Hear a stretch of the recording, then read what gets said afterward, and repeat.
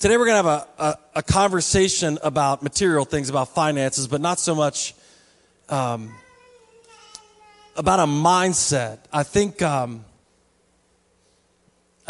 learned something a little bit different this week.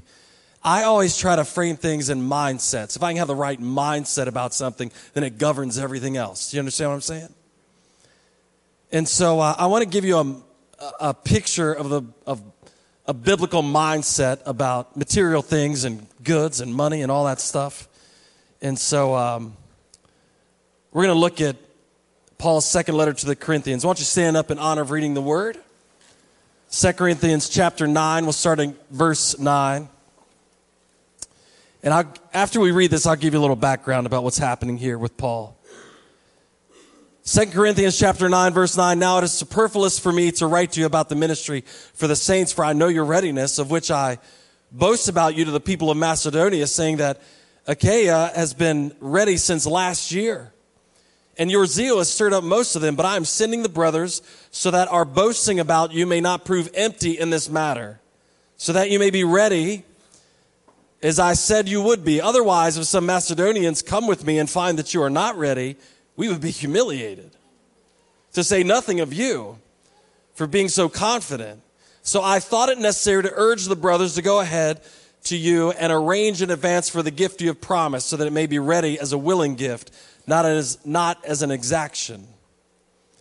The point is this: whoever sows sparingly will also reap sparingly, and whoever sows bountifully will also reap bountifully. Each one of you must give as he has decided in his heart, not reluctantly or under compulsion, for God loves a cheerful giver. And God is able to make all grace abound to you, so that having all sufficiency in all things at all times you may abound in every good work, as it is written. He has distributed freely, he has given to the poor. His righteousness endures forever. Then in verse 10 he says this: he who supplies seed to the sower and bread for food will supply and multiply your seed for sowing and increase the harvest of your righteousness. You will be enriched in every way to be generous in every way, which through us will produce thanksgiving to God. For the ministry of this service is not only supplying the needs of the saints, but also is overflowing in many thanksgivings to God. By their approval of this service, they will glorify God because of your submission that comes from your confession of the gospel of Christ and the generosity of your contribution for them and for all the others, while they long for you and pray for you because of the surpassing grace of God upon you. Thanks be to God for his inexpressible gift. Father, thank you for your word to us this morning. We ask that you bless it. God, we came here to lean into you today, to move closer to you, and we pray your word would do that. In Jesus' name, and everyone said, amen. You may be seated.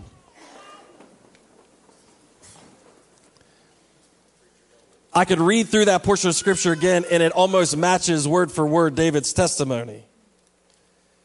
I need to give you a little background information, though, about why Paul was writing this. So, Paul had written a previous letter to the Corinthians about a year before this in answer to some correspondence they had written him. And the church in Jerusalem was suffering. It was in extreme poverty, famine. The church in Jerusalem was up against it, hard times. And there had been some correspondence between Paul in the Corinthian church and other churches about collecting the offering to support the church in Jerusalem, to support not the church building in Jerusalem, but to feed people. Are you with me? So what happens is, in Paul's first letter to the Corinthians, he says, okay, this is the way it's going to happen. They were extremely zealous about doing it, about the opportunity to give, the opportunity to support the Jerusalem church. They evidently in their correspondence to Paul had said, hey, give us the opportunity to do this. We will do it. So Paul writes to him in his first letter and he says, hey, listen, here's the way I want you to do it. On the first day of the week, I want you to set aside the money, because he knew they'd spend it on Starbucks. Hey, on the first day of the week, each of you is to put something aside and store it up as he may prosper. Did you hear that? Store it up as he may prosper.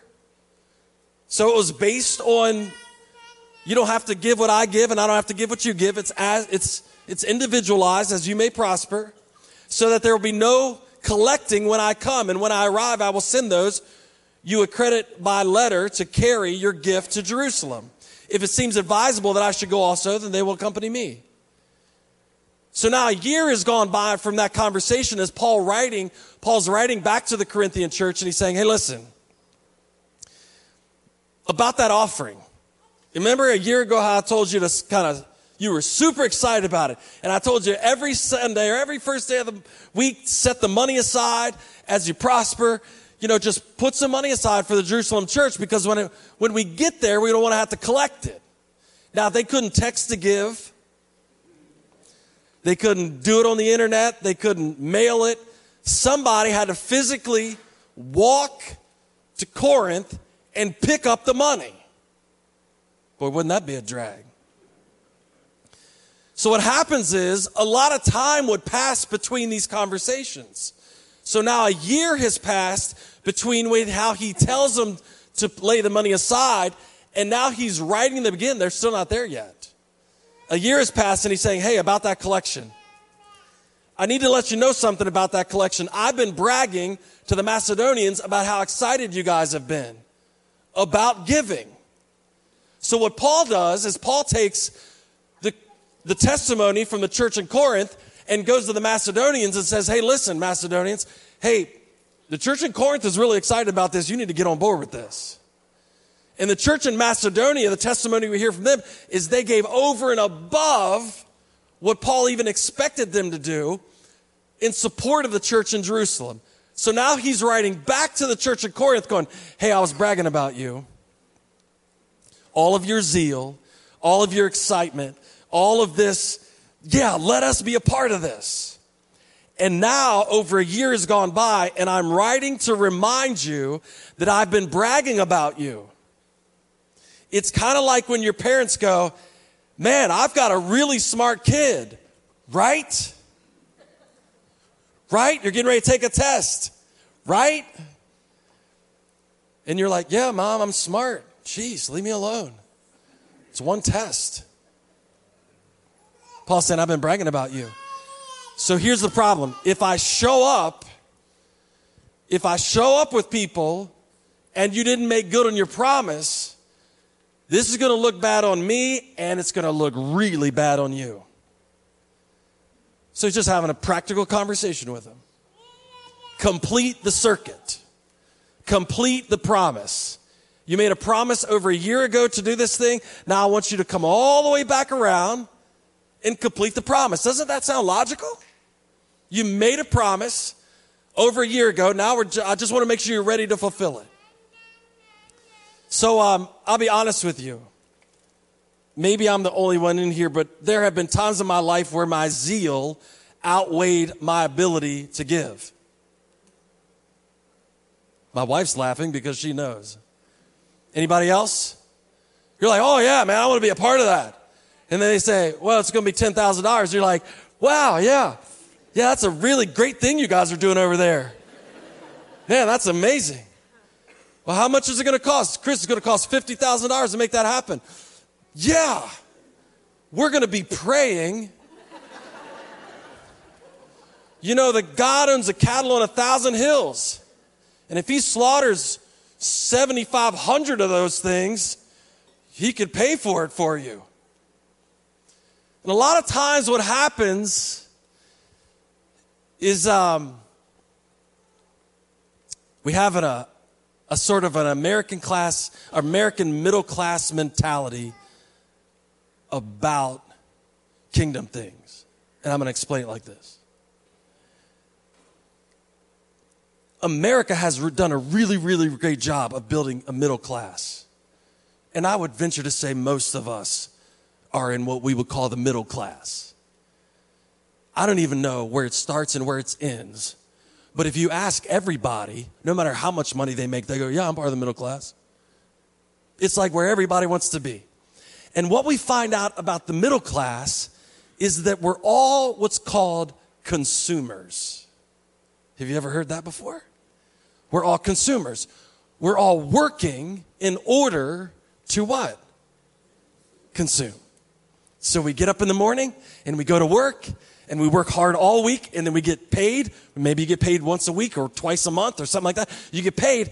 And when we get paid, we've already figured out what we're going to buy.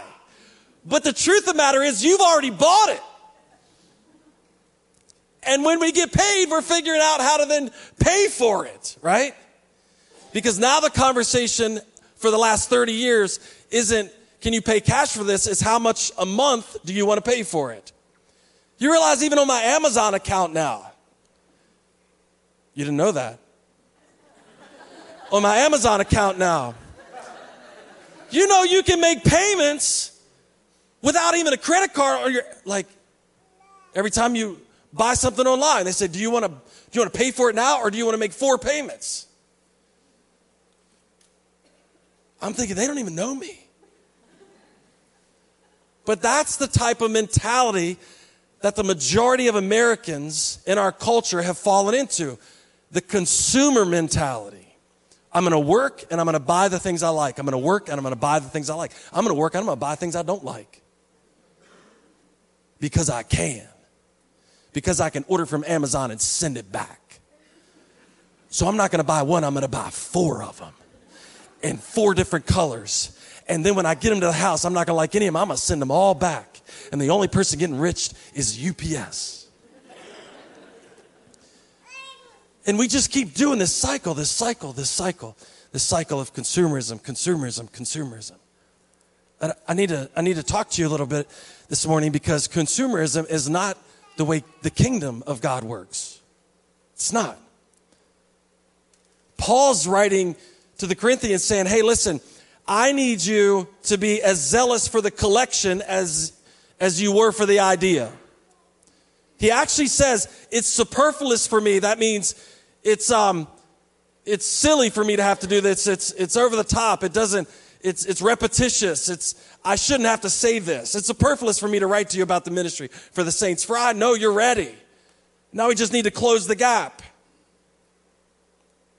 So he's saying, I need you to live in a way that is not just consumeristic. I need you to live in a way where you're able to produce something for the benefit of someone else. He was encouraging them to finish it, to provide, not consume. Because you know what? Nobody has ever eaten zeal. Is that true? We've eaten veal, just to clear it, but nobody's ever eaten zeal. Hey, brother, I'm praying for you that God will provide. I'm praying for you that it'll come about. I'm praying for you that you'll get enough. But nobody's ever eaten prayers. Nobody's ever went to bed at night on a stomach full of prayer. And here's what I figured out. God might cause 5 loaves of bread to fall off the back of a truck, but they've never fallen out of the sky. And it hit me the other day that he always uses one person to provide for someone else. But there has to be a mentality change in order for that to happen. There has to be a mentality change for that to happen. Because if we just waited on the bread to fall off the bread truck, there ain't enough bread trucks for all. You know what I'm saying? So all of a sudden, in kingdom mindedness, the circumstance changes. And there's a choice to be made. Now, how many of you had kids, right? A lot of you had kids. Some of you have kids beside you. Some of you had grandkids. Do you remember when your kids were first born, they were what we would call the perfect example of a consumer? They don't produce anything that you actually want. Matter of fact, everything they produce, you throw away. Is that true? Come on. And what they produce makes your stomach sick. Like you feed them and provide and provide and provide. And then what comes out makes you nauseous. Even up into their teens.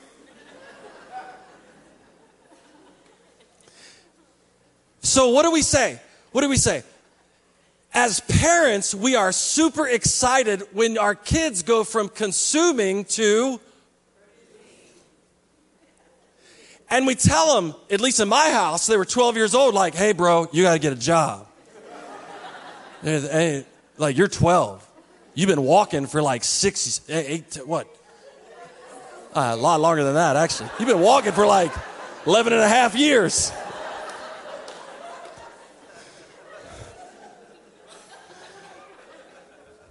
It's time to get a job. It's time to start producing. I couldn't wait till my kids started producing, because then I realized my level of production might could go down. Do you know what I'm saying? All of a sudden, the idea, and when you're a parent, all jokes aside, and your kids grow up and become adults and then start producing goodness out of their independent lives, it's a source of pride for you, isn't it? It's a source of like, man, we did the right thing. Our kids are 19, 21, and 24 years old, and like they're out there getting it done. And there's more cause of saying, hey, this is what we're doing, and less cause of, hey, I need this from you.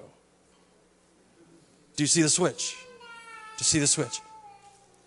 Because even in our middle class society, we call you mature when you start producing. Yeah, when you start producing. In every sense of the word. Think about it. When your kids start producing words, you go, oh, look how they're so smart. They said dada. And it wasn't even that early. But every time they start producing, we're like, whoa, look, they poopied on the potty. Look at that. Wow, they produced. And we get excited, like cheered on. And then something happens about that mentality. Something happens, and instead of continuing to encourage production, we start encouraging consumption. And we start asking questions like, well, what kind of car are you going to buy? What kind of house are you going to buy? What kind of this are you going to buy? What kind of this are you going to buy? What kind of this? And we start having, as parents, more talk about what they're going to buy instead of what they're going to produce. Think about how that shifts. All through their high school years, we're talking about producing grades and producing homework and producing tests and producing this, producing that. Come on, you got to, adults produce. But then, in reality, what we're showing them is that adults consume. And so it takes very little time between 18 and 25 years old for the switch to flip, and they go from, hey, I've got to produce all this stuff, to now, what can I get? And we fall into the trap of just consuming. But the Bible says that maturity still looks like somebody that produces something, not just consumes something. In a biblical economy, it's about production. Paul was not quoting scripture, but he was quoting a known parable at the time. The point is this: whoever sows sparingly will also reap sparingly. Whoever sows bountifully will also reap bountifully. We've talked about that before. It's common sense. You put one seed in the ground, don't expect a whole field full of crop. It's common sense, right? I was talking to somebody in the office the other day. I said, I know why we as Americans don't get this anymore, because we don't plant seed anymore. We put them on our stupid bagels. I don't get it. Leave the seeds off the bagels. You plant them and you eat the gluten that comes out. I know it's a sore subject. He said, if you sow seed sparingly, you also reap sparingly. So what we have in the American culture is we're not sowing anymore. We're just consuming all the seed. Each one must give as he's decided in his heart, not reluctant or under compulsion, for God loves a cheerful giver. So the issue is this: finances and material things in the New Testament are dealt with from a heart perspective, not a law perspective. This is going to make some of you nervous, but the Old Testament was a 10% tithe. Anybody know that terminology? Anybody know that term? Okay, the Old Testament, the law was a 10% tithe. You really don't find that in the New Testament.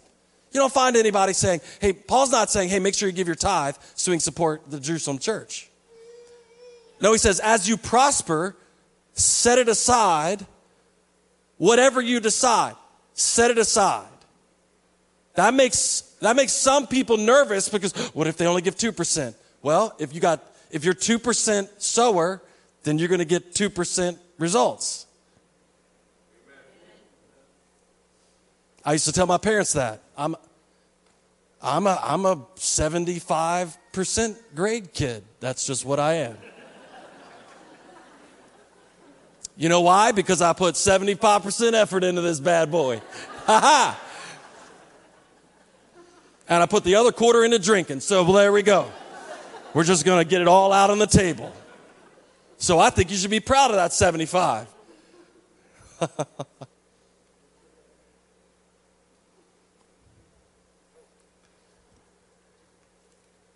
So we get all hung up on, should I tithe, should I not tithe? 10%. Man, that sounds like a lot of money. The trouble is we come at it from a consumeristic point of view. Because if I'm thinking about in a consumeristic point of view, then if I make $50,000 a year, then $5,000 a year, what could I do with $5,000? What could I get with $5,000 a year? Somebody who makes a lot of money doesn't think that way. They think, what could I produce with $5,000 a year? See the difference? Paul is talking to people about a kingdom mindset, not an American church mindset, not a consumeristic mindset. Paul's saying, listen, the way the kingdom works is that you're trying to multiply production, not multiply consuming. So the issue with the American church, and even me at times, is I pray more about what I want to consume than what I want to produce. And I get all tangled up in my head because I believe blessing is God giving me something. I believe blessing, when I do the right things, when I give enough to be blessed, then I'm happy. And we hear things like this. Well,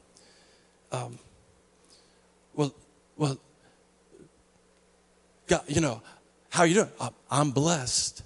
Why is that? Because I've got what I want. I got what I want. The New Testament says it's not about the law. It's not about the letter of the law. I gave 10% and that's it, because I've known a lot of stingy people give 10%. I've known a lot of stingy people give 10% because the same people drive the speed limit. Because it's the rule.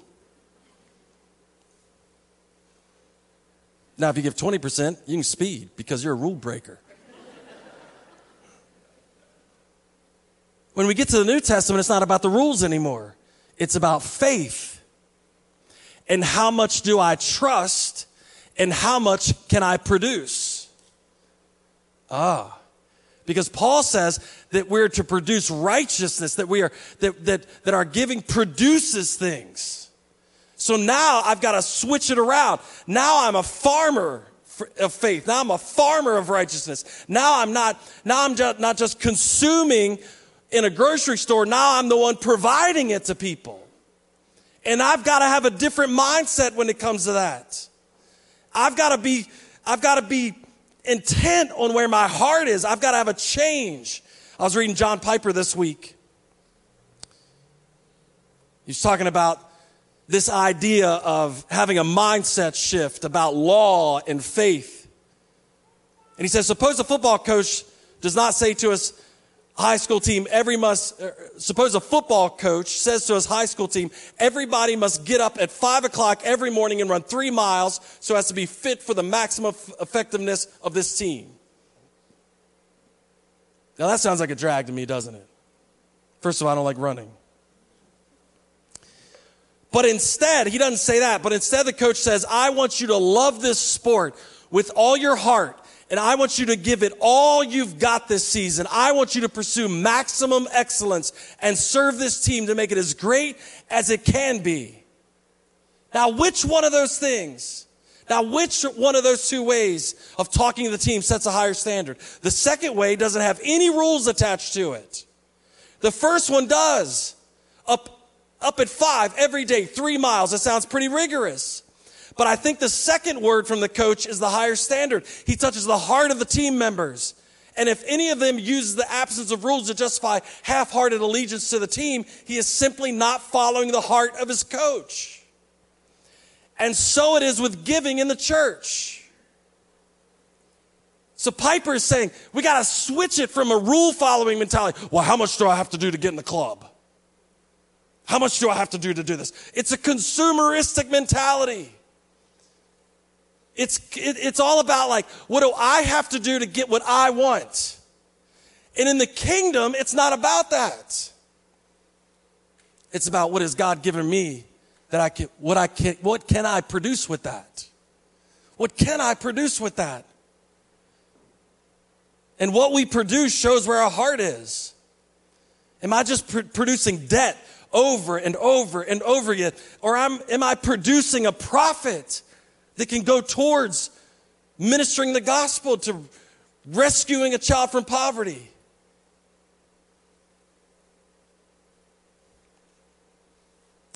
Paul is instructing that we have to make up our minds. Make up our minds whether we're going to be consumers or producers. He said, you got to decide what you're going to produce out of this. And the formula is easy. He who supplies seed to the sower and bread for food will supply and multiply your seed for sowing and increase the harvest of your righteousness. Did you hear that? He who supplies seed to the sower and bread for food will supply and multiply your seed for sowing and increase the harvest of your righteousness. Verse 11, you will be enriched in every way, to be generous in every way, which through us will, everybody say it out loud together, will. How do we know we're mature? We start producing. Now, guess what? If we're producing, not only does it bring a child out of poverty, but it also produces thanksgiving to God. So we just sang a song. I think, what was it? Wake up my soul, or don't you get shy on me? Lift up my soul. And we're like, yeah. And what we've been convinced of is that the only way we can produce worship is to lift up our hands and yell out with our mouth, which I'm not opposed to that. But here's what I just found out. I can actually change my mind about the economy, the way I've been taught, and the way that the kingdom economy works, and I can produce thanksgiving and worship to God by providing for somebody else. Not just lifting my voice, but going, hey, listen, there's a need. I provide for it. Guess what? God gives worship both ways. I worshiped him twice today. And matter of fact, guess what? I can only worship him so much with my own mouth because I can only say so much. Now, here's where the middle class American church messes up. Because we say, well, Chris, how much is enough? What if I said that to you as far as your house? What if I said, well, how big a house should you have? I don't know. I ain't getting into that. How nice a car should you drive? I don't know. I'm not getting into that. All that I know is that you should keep producing. Amen? When Jesus tells the parable of the talents, he's telling a story about when the master comes back, when he comes back at the end, the second coming of Christ to receive the church. This is what I want you to be found doing. Multiplying everything I gave you. It said he'd be gone a long time. Multiply everything I gave you. So I started thinking about it like this. Lord, you gave me this. I'm going to multiply. Well, how many times do I multiply? Can anybody tell me? You know what? I think that's the part he left out. He never put a limit on it. Wouldn't it have been easier if he said, hey, if you make $50,000, if you make $100,000 a year, now that's the limit. You don't make any more than that. Or if he said, if you make $100,000, make $200,000. That's the limit. Don't make any more than that. No, but he didn't, did he? He said, whatever he's given you, keep multiplying it over and over and over. So my personality, my thing as a pastor, my mentality is I think we should consistently be taking all that he gave us, and we should be consistently multiplying it over and over and over and over and over and over and over and over and over and over and over and over. And when he comes back, we can go, hey, listen, I spent the whole time multiplying everything you gave me. Because what I realized is when I was a little baby in Christ, all I did was consume. When I was a little baby in you, I was just like, oh, Lord, you got to help me. My neighbor's mean to me. My wife's mean to me. Not you. My kids are mean. I need you to help me, Lord. I need you to help me. I need you to help me. I need you to help me. I need you to help me. I need you to help me. I need you to help me. Anybody ever been in a season like that? I need you to help me. You know what it sounds like? It sounds like a 3-year-old in Walmart. But at some point in time, Paul, Jesus, everybody that wrote in the New Testament says it's time, boys and girls, to grow up. And when we grow up, guess what we're supposed to start doing? Producing. And there's no biblical limit on how much you produce, because Jesus and Paul connected what we produce with funding the kingdom. The 10:30 service will clap right there. You guys can get off the hook because you're nervous in front of the cameras, whatever. The issue is this.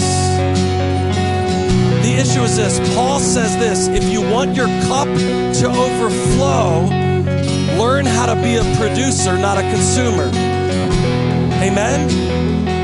If you want your cup to continually overflow, learn how to be a continual producer, because he says, if you sow, then he will increase the storehouse of your seed so that you can continually, on every occasion, continue to provide.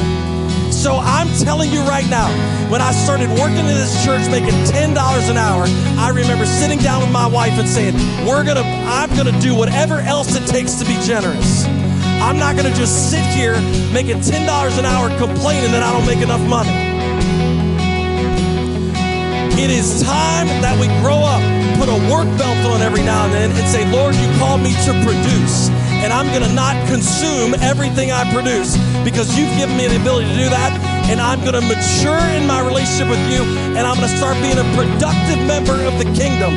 And what that means is, every time you give me the opportunity, I'm going to have produced so much that I can give to that opportunity, because he will enable us to do that. It's promised. It's promised. So you may be sitting here this morning going, oh, Pastor Chris, I don't know. You have to have a mindset shift at some point in time in your life. The light switch has to flip on, that he didn't just call us to buy things. He called us to be producers. He called us to be employers. He called us to be the ones making it so that we could supply it for others. Amen? That's a totally different mindset than the church has. Come on, stand up to your feet. We got to get a grasp on this, church. We got to get a grasp on it. We can't walk around talking about we don't make enough when we don't make enough, because we don't think like producers. We don't think like that anymore.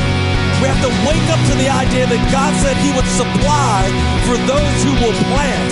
And farmers don't eat everything that comes out of the ground. They plant more than enough. So I'm going to challenge you this morning. Switch your mindset. I'm going to produce more than I need. I'm going to keep multiplying it over and over until he comes.